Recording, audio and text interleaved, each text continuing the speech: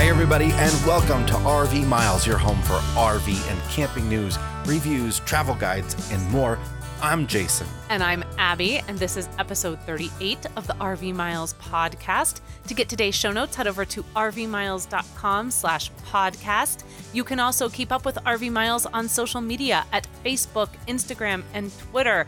And if you want to follow along with Jason and I and our three boys, Jack, Ethan, and Henry, we are over at OurWanderingFamily.com. And you can also find us on Facebook, Instagram, Twitter, Pinterest, and YouTube.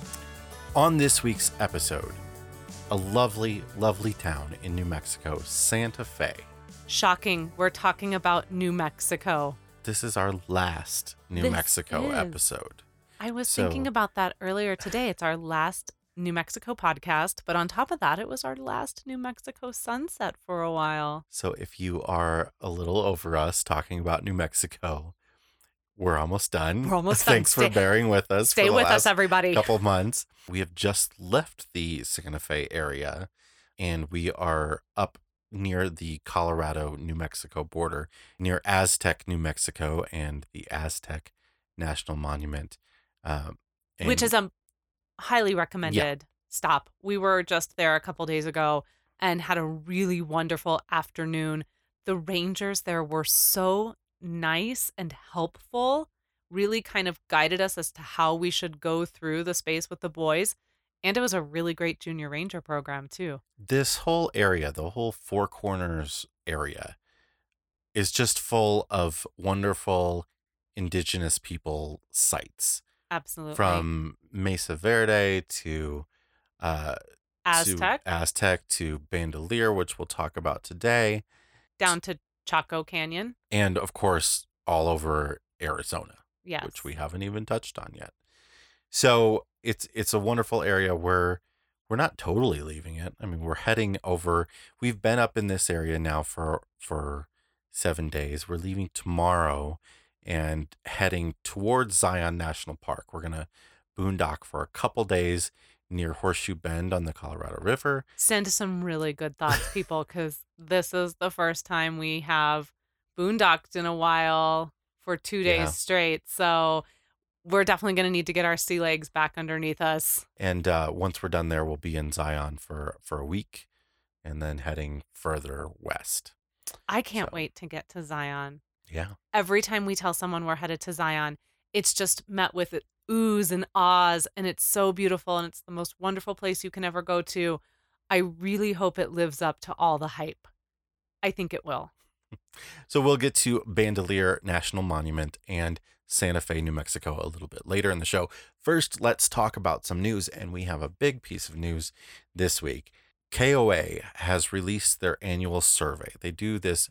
It's not even a survey. It's a study. It's a study. They do this every year, or they have for the last 4 years. And it is a big study, the biggest one done, of the camping lifestyle and what people's preferences are and who's camping and all that fun stuff. I think the report is 25 pages. The 25 page, it's actually 52 pages, what I'm looking at right in front of me. I flipped the number. And this is the top line. So this is just the breakdown of their statistics is 52 pages. The biggest piece of news is that in the last 4 years, since 2014, 6 million families, not 6 million people, 6 million families have started camping, in addition to the number that were camping before. So if you guys were wondering why you can't get a campground, that's because there are now 6 million more families camping than there were 4 years ago. That is 1.25 million families a year. It's a lot of people. Some of the cool things from these numbers, there's all kinds of stuff to gain from these numbers, but some of the things that interest me the most is that, one, new campers are now more diverse than the overall U.S. population. That's really cool. There's been a dramatic shift in overall camper demographics, including ethnicity. Half of the newest campers were from non-white groups in 2017.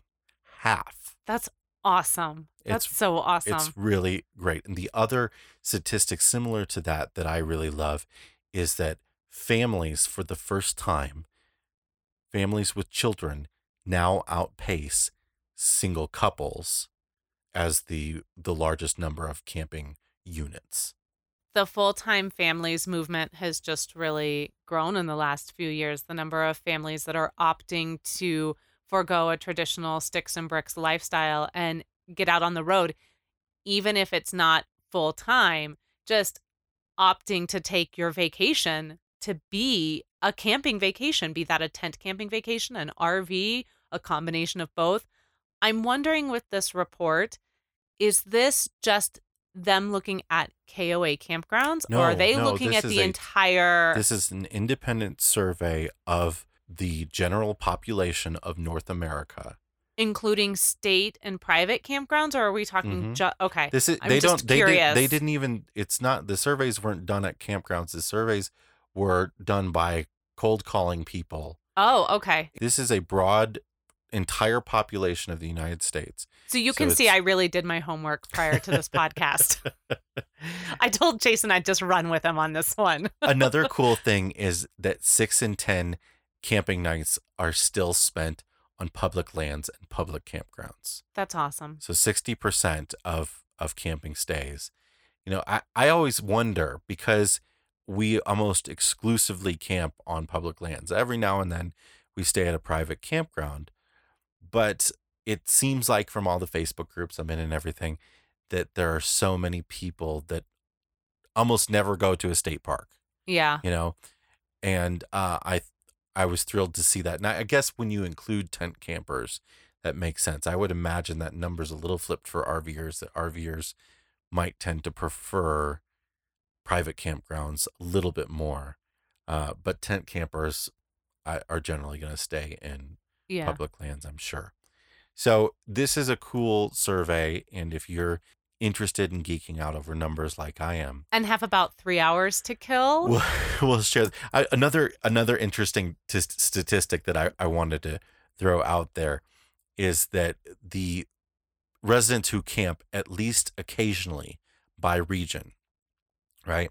So in the Northeast, 57% of residents camp at least occasionally. In the South, 61%. The Midwest, 60%. The West, 67%. Wow. Which makes sense. I mean, you've got better weather generally and more time of the year to do it, and more amazing places to go. Well, I was going to say, you have a lot of national parks less out bugs. west. A lot less mosquitoes to deal with, and humidity. Although I said to you today, we're headed to Death Valley later this month, and it was 102 in Death Valley today. Yeah. So that's going to be interesting. Depends on where in Death Valley, though. I guess, yes, that's true. But even if it was 10 degrees cooler, we might be burning our hair off. Yes, we might be getting the ultimate suntan. Finally, and this is something that we talked about earlier this year with a different study that talked about millennials preferring camping even over Airbnbs, which was a surprise to a lot of people. Millennials are, of course, growing drastically. And, you know, we're beyond millennials. A lot of people say millennials, and they think, you know, that means all young people. Well, most young people now are no longer millennials. What are we calling them They're now? Generation Z. Oh, they're Generation Z. Is Jack Generation Z? Yeah. Oh, my goodness. So those young campers, including Generation Z and millennials, are really opting for camping. And it's just shocking how many are really interested in doing it, and along with parents and families with children. I think it's fun to see how diverse the campground is becoming, that you can go now and there's just a wide array of people that are there for multiple different reasons. And I think it's just really opened up the ability to engage with individuals who have hobbies or ideas or reasons for being there that might be a little bit different than your own. And it's just this really cool smorgasbord now in the campground, whereas before I don't really think it was that. And I think that's wonderful. I just think it's exciting to see as this industry keeps growing, like where this is going to go and how the generations are going to continue to embrace it. Listen to this. One more thing I want to mention. From 2014 to 2015, there was a 9% increase in campers who camp 3 or more times per year. From 2014 to 2017, there's been a 64% increase in the number of campers who camp 3 or more times per year. So not only are people interested in camping more, they're doing it more. Yeah. They're making it a lifestyle choice. Yeah, they have the bug. Yeah. They want to keep doing it. Hey, you don't have to convince me. I know the industry is booming, and I know more people are out there. Like, we're on the road. We're seeing it everywhere we go. Campgrounds are full. And we haven't even hit the summer yet. We haven't even hit summer. And we haven't really been in a lot of popular That's right. parks yet. We try to avoid some of the more popular places during the more popular times of the year, partially for this reason, partially because it's cheaper. Yeah. Let's be honest, Jason. But yeah, we'll see how this summer goes. I'm going to be really curious to see what it's like next week at Zion. All right. That's the news for this week. We also want to mention that we do have the new episode of the America's National Parks podcast out. It's on Geronimo and his imprisonment at the Gulf Islands National Seashore Fort Pickens site in Pensacola, Florida, which we talked about on a previous episode of this podcast as well. But I think it's a really interesting story. Geronimo touches on so many National Park Service sites across the Southwest. And then he was imprisoned, very unfortunately, as a sort of sideshow attraction. For 27 years. And part of that being at Fort Pickens in Pensacola, Florida. So we hope you'll check that out. And with that, let's take a break. And when we come back, we will talk about Santa Fe, New Mexico. Be right back.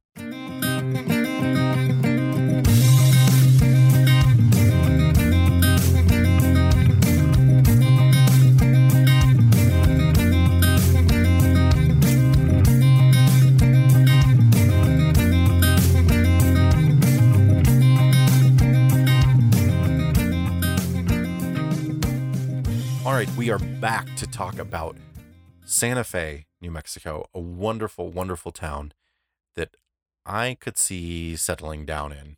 Absolutely. It's on the short list. Albuquerque and Santa Fe are on the short list. And we talked about Albuquerque last week. And then when we were prepping to talk about Santa Fe, yeah, tonight, Abby's been gung-ho on Albuquerque. Now she's like looking through the brochures again and thinking, oh, maybe it's Santa Fe. I flipped because the art scene, the performing art scene, and we'll get into it. But that's what flipped me. Before we get into that, let's do last week's brain teaser. Let's. It went like this. There are 7 sisters in a house in a village where there is no electricity or any gadgets. Sister 1 is reading a novel. Sister 2 is cooking. Sister 3 is playing chess. Sister 4 is playing Sudoku. Sister 5 is washing clothes. And Sister 6 is gardening. What is Sister 7 doing? I know what Sister 7 is doing. What's she doing? She is playing chess. Of course, because Sister 3 is also playing chess, and chess takes 2 people. Unless Sister 3 was playing online, and then she was playing the computer. And then Sister 7 was There's no electricity or gadgets. Right. Some crazy chess people, though, like to play themselves. They have like a board on swivel, like a Lazy Susan, and then they spin it around and they play themselves. So I am so unprepared for this podcast. Okay. So yes, Sister 7 has to be playing chess because there's no electricity and there's no gadgets. Thank goodness there were enough people out there actually listening to this riddle and not trying to like figure out a way out of it like I was. Our winner this week is Elizabeth Dickinson from North Carolina. I love that name. It's a very English novel name. Yes, it is. She should be in a Jane Austen book. It's right up my alley. Right up Elizabeth will win a Not All Who Wander Are Lost t-shirt, which you can also purchase on Amazon.com if you don't want to just take your chances on winning the brain teaser. But you should keep writing in for the brain teaser regardless. But you should buy the t-shirt on Amazon regardless. See how this works? I see how it works. Let's talk about Santa Fe. All right, Santa Fe, New Mexico. Yes. This is a really cool town. It is similar to Albuquerque in some ways. They're near each other. They're the sort of same climate. They both have mountains in the background. They both have people living in them. Yes. Albuquerque is sort of more of a metropolitan town, a bigger town. Yeah. We were talking about this too, like comparing. It's a little bit like apples and oranges. And I really feel like Santa Fe is old world with a really cool blend of the new and the modern and a just really very hip sort of vibe that's going on in Santa Fe. And I don't want to make it sound like it's a small town because it's not. Not at all. It's big. And we didn't even get to see, I would say, half of it. That's how much there is to see and do in Santa Fe. It's an arts town. There's how many galleries? 250 plus art galleries just in Santa Fe. Some wonderful museums. Their downtown area is 400 years old.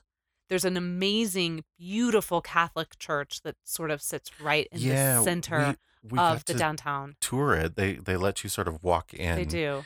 And they have a statue of a Native American saint outside, which was very interesting to learn about.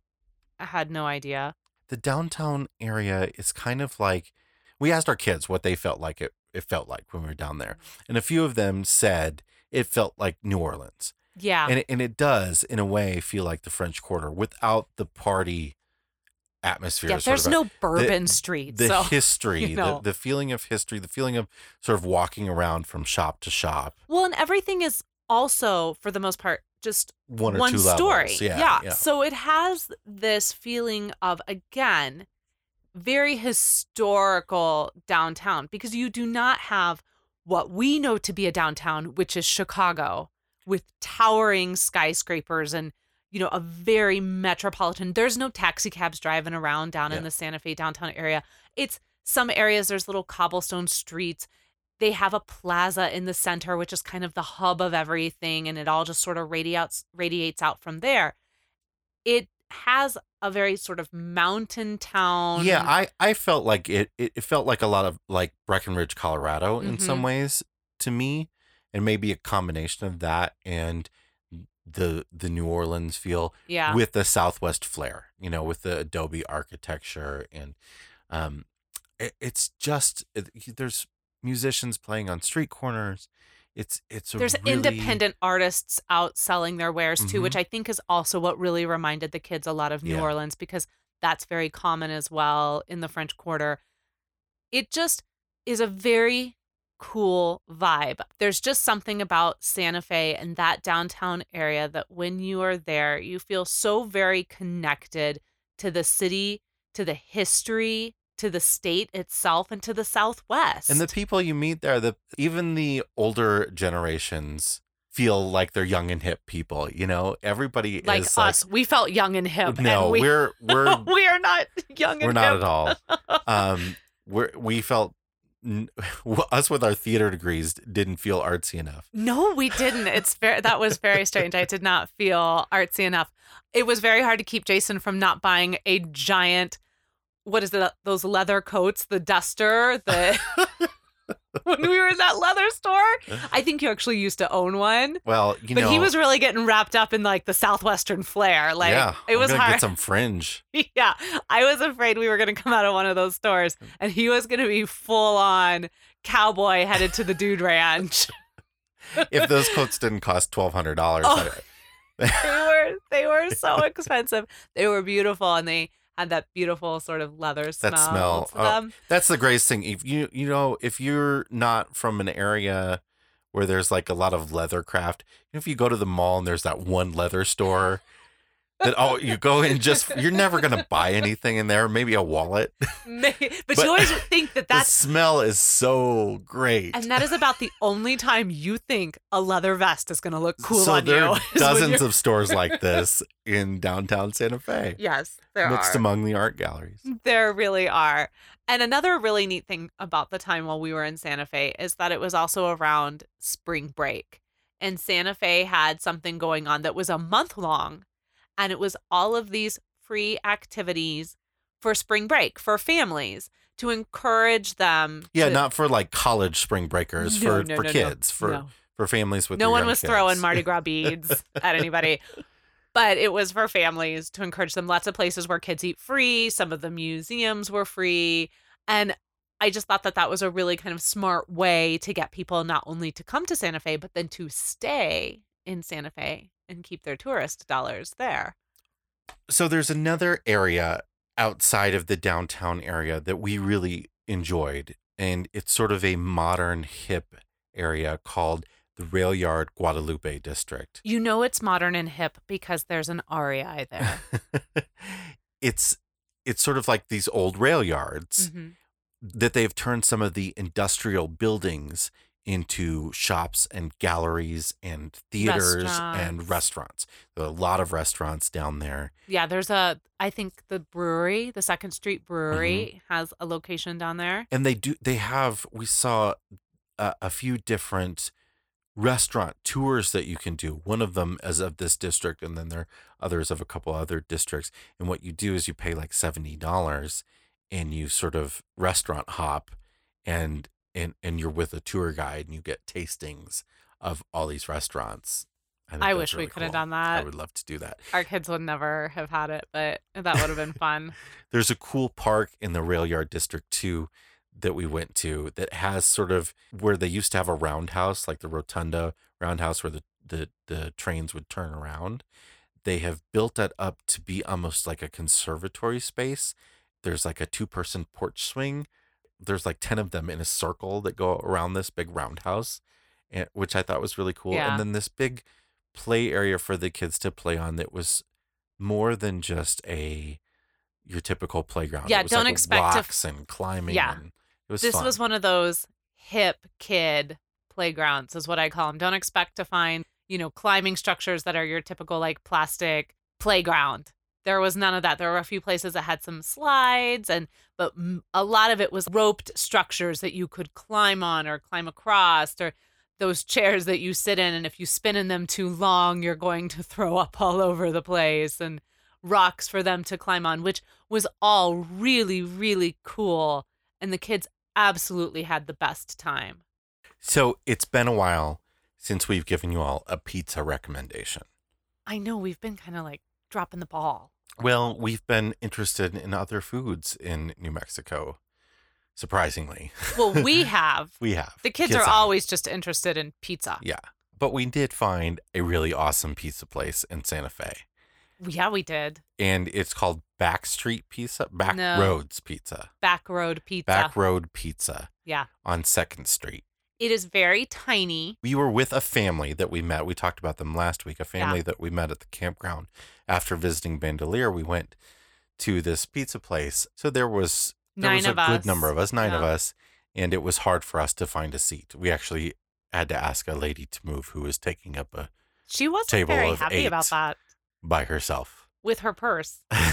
She just left her purse on the table. table. She put her purse on the table. That was very on the brave. Giant table. Yeah. And then left to go order her pizza. Yeah. She wasn't she did move, and we really did appreciate that. But yeah, her first she wasn't happy. Yeah, her first knee-jerk reaction was to tell us no. And then she saw all these children, and then I think she felt bad.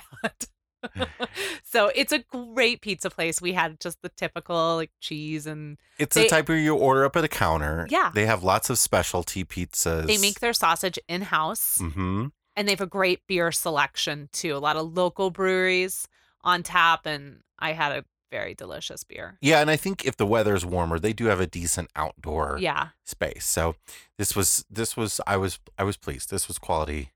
This was quality thin crust pizza. It was good price too. Yeah. Absolutely. So Backroad Pizza, when you find yourself in Santa Fe, go there, enjoy some pizza.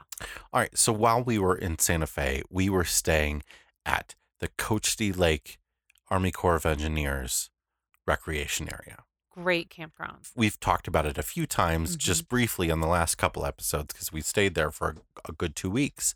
But we wanted to give you sort of a thorough idea of this campground, because I do think this is one of the best places to stay for Santa Fe. Absolutely. It's only 20, 25 miles from Santa Fe, I think from the actual downtown. I think it's only 17 from the actual city limits. It's a little bit further to Albuquerque. Yes. Took us about an hour to drive into Albuquerque. But most of the times we went into Santa Fe, it was taking us about a half hour to get to the place that we wanted to go. Yeah. And one of the things I really liked about this campground that I appreciated was that their bathhouse was really clean and that they had heat lamps over the showers. That was nice. And you would think that in New Mexico in April that you don't need a heat lamp. You do. You do. It is amazing. We wake up in the mornings and it's 33 degrees. Up and here, then we're high up, and especially near Santa Fe, you're high up, and the weather's cooler than it is down south. Yes, and that was really appreciated. And a tip too is that if you stay at this campground and you're going to go into Santa Fe or even into Albuquerque and it's warm at your campground, bring a jacket. Yeah. Because it's not going to be as warm when you get into Santa Fe Yeah, because you're going to climb an elevation. Up into Santa Fe. Some days it was snowing in Santa Fe. Yeah. While we were there. Bit us a couple times. Yeah. We just were like, oh, it's so nice and warm here. And then by the time we got to Santa Fe and then we stayed through the afternoon and into the evening, the kids were shivering. So typical for Army Corps of Engineers campgrounds, well maintained. Mm-hmm. The area we stayed in was very nice. Not so typical for Army Corps of Engineers. No camp hosts and no rangers. Lack of communication was... No nothing. Yeah. No reservations. They do take reservations, I think, for the summer. But during this time, there were no reservations, which doesn't make any sense because the campground was full every single night. Well, and I think the campground also was full, and lack of communication on their part was that they had an entire section of the campground closed off. Yeah. And that section was an electric site section. And when we arrived on a Wednesday, thinking we would have absolutely no problem finding a spot because there should have been close to 50 available spots. There should have been 50 electric spots. First come, first serve, 50 electric spots. We thought, okay, no problem. There's definitely going to be one available. Yeah, we thought we were solid. Well, they only have 16 or 17 open right now. And we got the last one. We got the very last one available. And thank goodness we had a very nice across from us camper who flagged us down and was like, take this spot, don't pay attention to the fact that it has a reservation sign on it. That shouldn't be there. This is the last spot. And he kind of helped us figure out what was going on because we were so very confused. And we drove up into the loop that was closed. And the way we knew that it was closed was people who were up there working basically shoot us away with hand gestures. And so we turned the bus around, came back down into the other loop. We got to meet a lot of the nice people here. Andrew in the Airstream was very nice, and his wife, whose name I can't remember. I'm really sorry. But they were a very, very nice couple. They were so cool. Yeah. We had people coming up to us just to say hi all the time. A couple that came the day before we left next to us was another full-time family, which we wish we got to get to know them a little bit better. We connected a little bit on Instagram. They found us. And then we met a family that we hung out with for nearly half the time that we were there and went to Albuquerque and Bandelier as well. Another typical thing for an Army Corps of Engineer campground is this one is on a lake at a dam because the Army Corps of Engineers manages a lot of the dams in our country. Obviously. A lot of their campsites are on a dam on a lake. And it's beautiful in some ways, and in some other ways, it's a little industrial. Mm-hmm. That's a very good point. It has some really nice running trails. I did really enjoy some of the options that they were really strenuous. So I enjoyed that. They kind of challenged me, and one would even take me all the way up to the overlook that they had at the top of the campground when you enter. And that was a lot of fun to run up to there and have that spectacular view and then force myself to go back down because I was too tired. But it's a great place for boating. It's a great place for sunsets and night sky. Mm-hmm. And it's right by the Tent Rocks National Monument that we talked about a couple episodes ago, 6 miles away from that. It is a very windy campground. Yes. my goodness, it's a windy campground because it's up on a hill. And keep in mind, too, so it's $20 a night for electric, $10 for non-electric. It is also plunked down in between Santa Fe and Albuquerque. There is nothing else in between those two cities in regards to grocery stores. Yeah, you have to go into Santa Fe Yes. if you want anything. Yeah. So just something to kind of bear in mind as you're making your way towards this campground, should you stay there, that, stock up or plan to just have to drive in and stock up. And there are some commercial campgrounds and I think a New Mexico State Park closer to Santa Fe, maybe even in Santa Fe, sort of on the north side. There's a state park, but we didn't want to take the chance with it because it was only 5 walk-in spots. And this is the only campground that I'm aware of that is between Albuquerque and Santa Fe. So we really loved it as a location that could give us access to both. All right, that's our sort of overview of Santa Fe. One of the best things to do when you're in the Santa Fe area is the absolute do not miss Bandelier National Monument. And we're going to cover that when we get back from our break.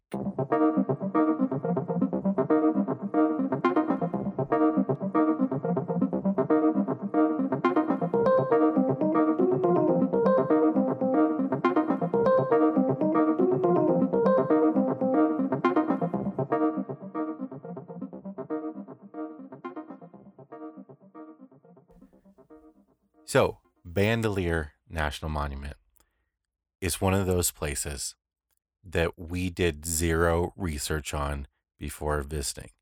I knew it was going to be pretty spectacular. That's all I knew. Abby knew less than that. Yeah, I just knew it by name. To the point she wasn't even that thrilled to go because it was going to take us a while to get there. And we were kind of worn out that weekend.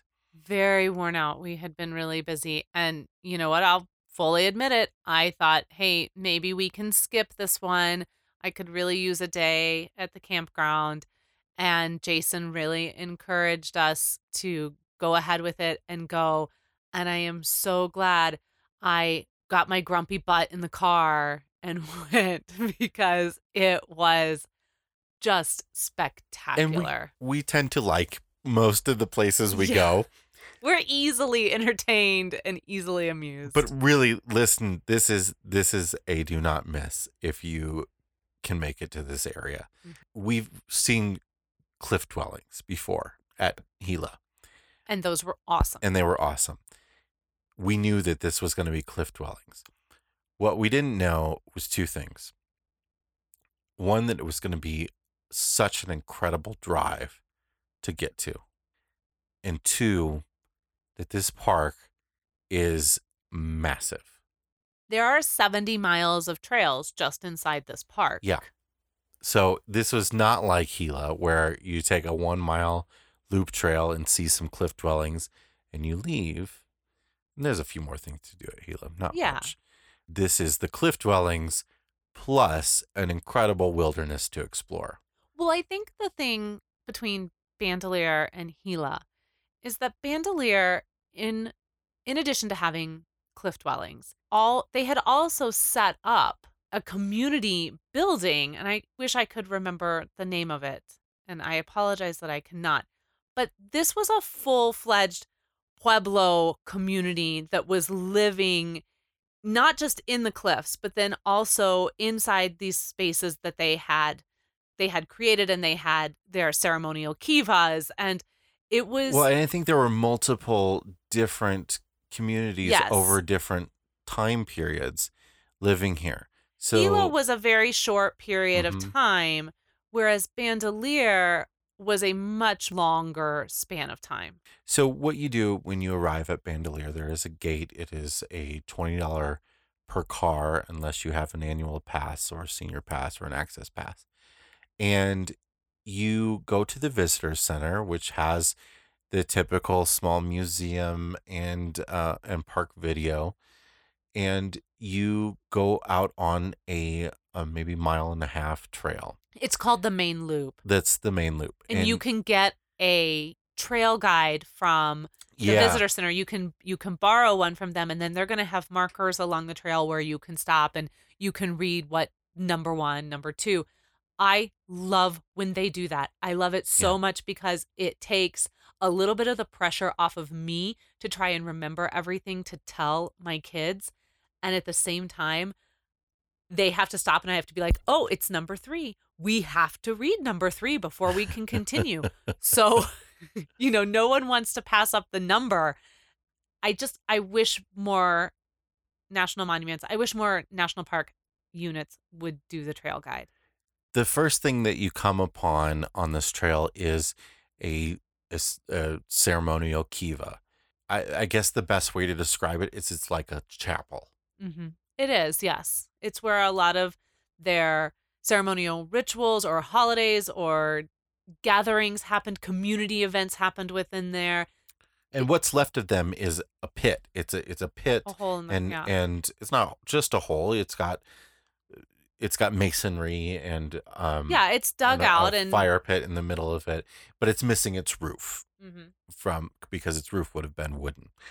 And so you see a ceremonial kiva, then you move on into sort of this circular community building. And it was a maze. There was really Massive. only like 1 or 2 entrances into it, and then you had to pass through all these smaller rooms to get to other rooms. And it's sort of ruins. There's not, it's very low to the ground. There's not much height to it. Mm-hmm. There's not much left of it, but you get to see sort of the overview, the scale of these sort of Pueblo buildings where they would live in this one circular building with many, many rooms. And what was so interesting about this is that we had this experience at Bandelier, then we just went to Aztec, and it's a somewhat similar It's setup. similar, but it's more intact. Right. So we actually got to travel through some of those rooms. We got to have a little bit more of a visual of what it could look like.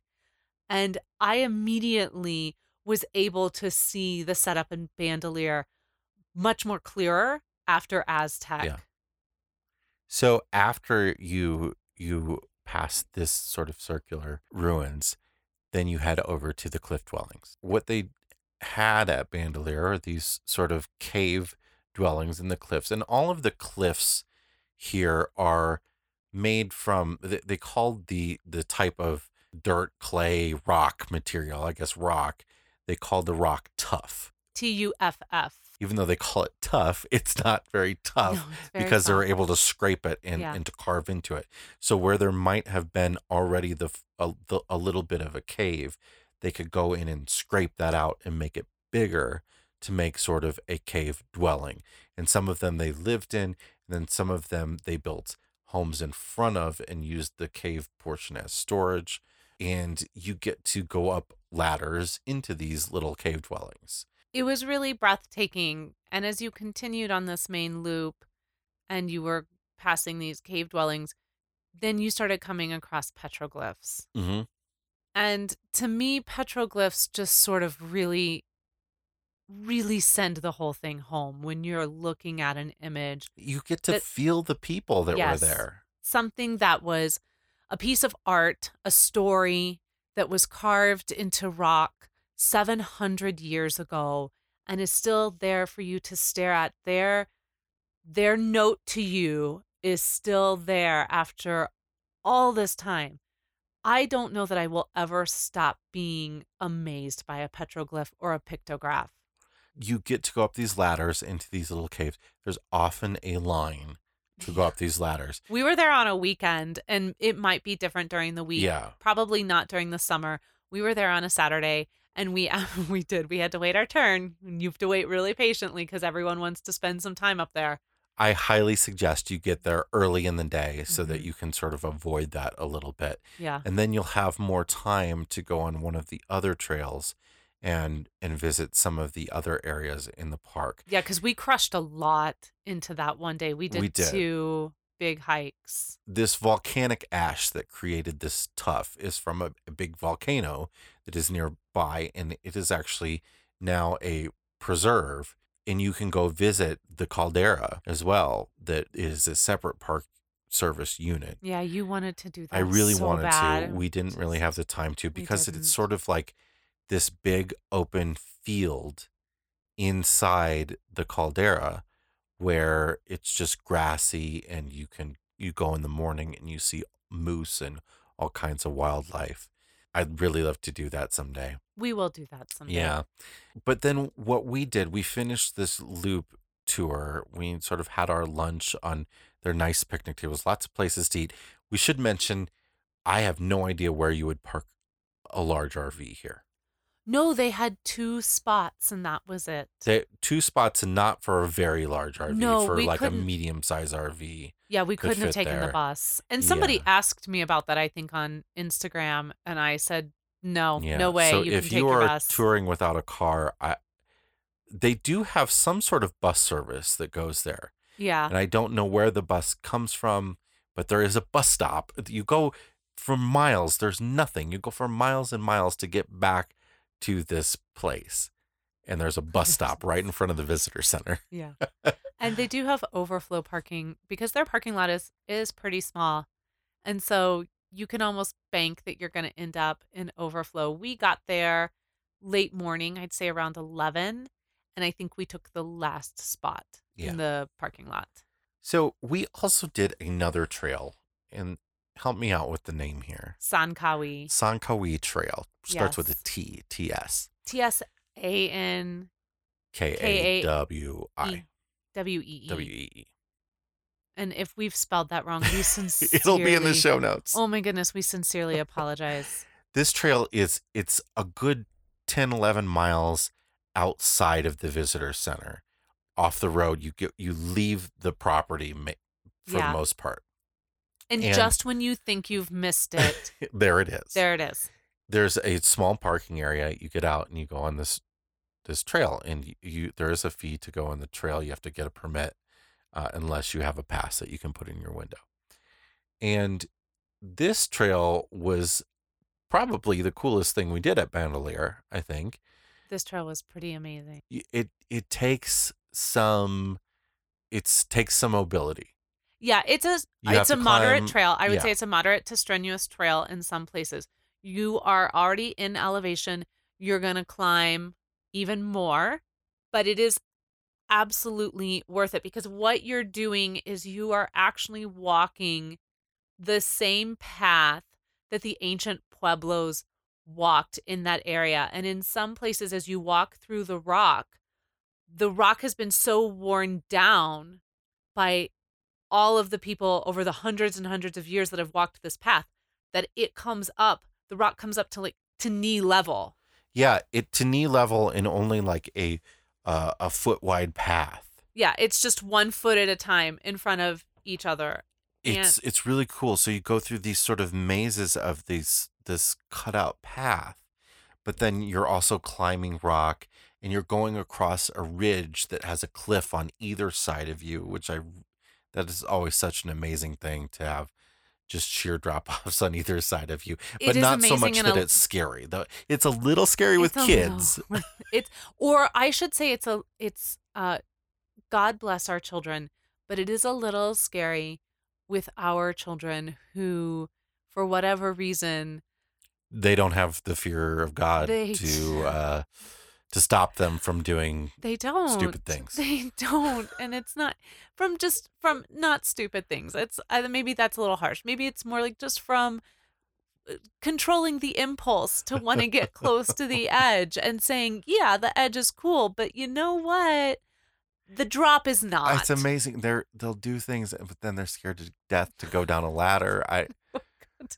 But then they won't go down the ladder. So to go down this trail, so you go you walk sort of on a normal trail for a while. You go up a small ladder, and then you start walking through these sort of mazes that are carved into the rock, and then you go along this ridge with cliff faces on either side. Then you descend down a ladder. This is a wooden ladder, 11, 12 rungs. Yeah. I could only get one of our children to do it. Yeah, the 2 younger were not comfortable with it, and that was absolutely fine. Our 7-year-old, we've talked about this before, he's having some issues with heights, He was not feeling it. So I opted to just turn him around, and the dad from the other family and one of the kids flipped around as well, and we went back with them, and we let those who wanted to go ahead, and we took those who were not feeling comfortable back. And they still saw a lot and had a great time. absolutely. And there was a part of me at first that had just this little pang of like, oh, I'm not going to get to go down the ladder and see the cliff dwellings, because that's ultimately what you're headed for. So what you do, you go down this ladder, and then you're walking through more of these mazes of carved out rock, and these are very, very primitive caves that people lived in. There is no sort of structures built around them or anything. These are places where people lived a very long time ago, and we don't know who those people were. We don't know much about them. We just know people were there mainly from the tracks that they left. Yeah. You're sort of walking up and down a steep cliff face. It's beautiful. I would, if I was by myself, and I do have a fear of heights a little bit, I would have felt totally safe. With my 10-year-old, I was having panic attack after panic attack after panic attack, because he wouldn't stay on the trail. He wouldn't hold still. He wouldn't pay attention to what he was doing. He kept sliding down things. It was rough. It was rough. You were white-faced, just like all the blood had left you and your knuckles. You could tell you'd been white-knuckled. Yeah. When we met back up with you, and I think the first thing out of my mouth to you was, "What's wrong? Are you okay?" And you just looked at me and you said, "Jack." And I went, No, I looked at you and I said, "We're lucky we still have 3 children." And then I said, "Jack." And I knew.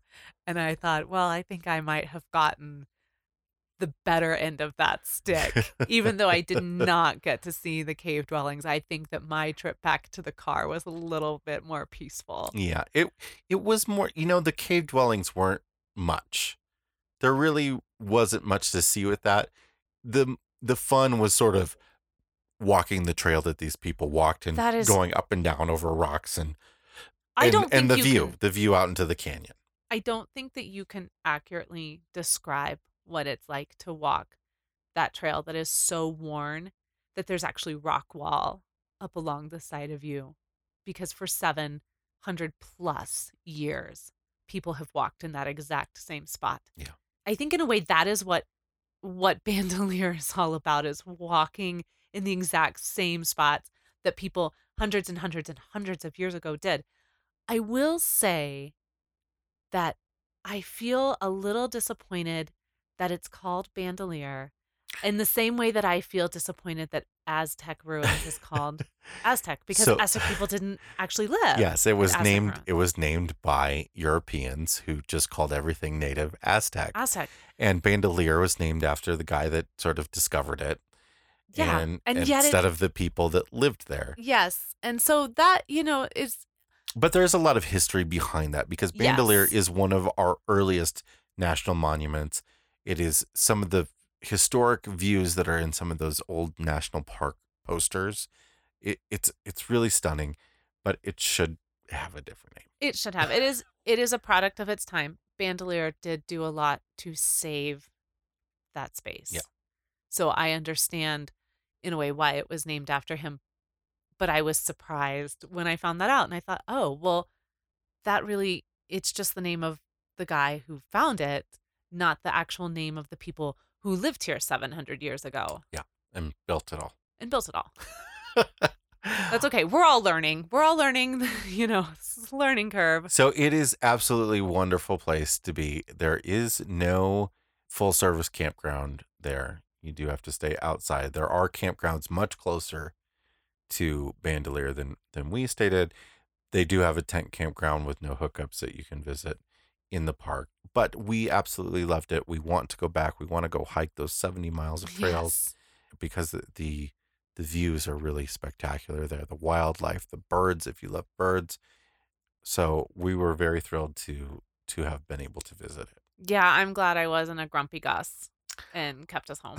All right, let's wrap this episode up with our brain teaser for this week. Here it goes. What is black when you buy it, red when you use it, and gray when you throw it away? This is like the dictionary definition Lipstick. of a riddle. We're going to get a lot of correct answers on this because you're all going to Google it. Did you just hear? I threw out an answer. Why would your lipstick turn gray?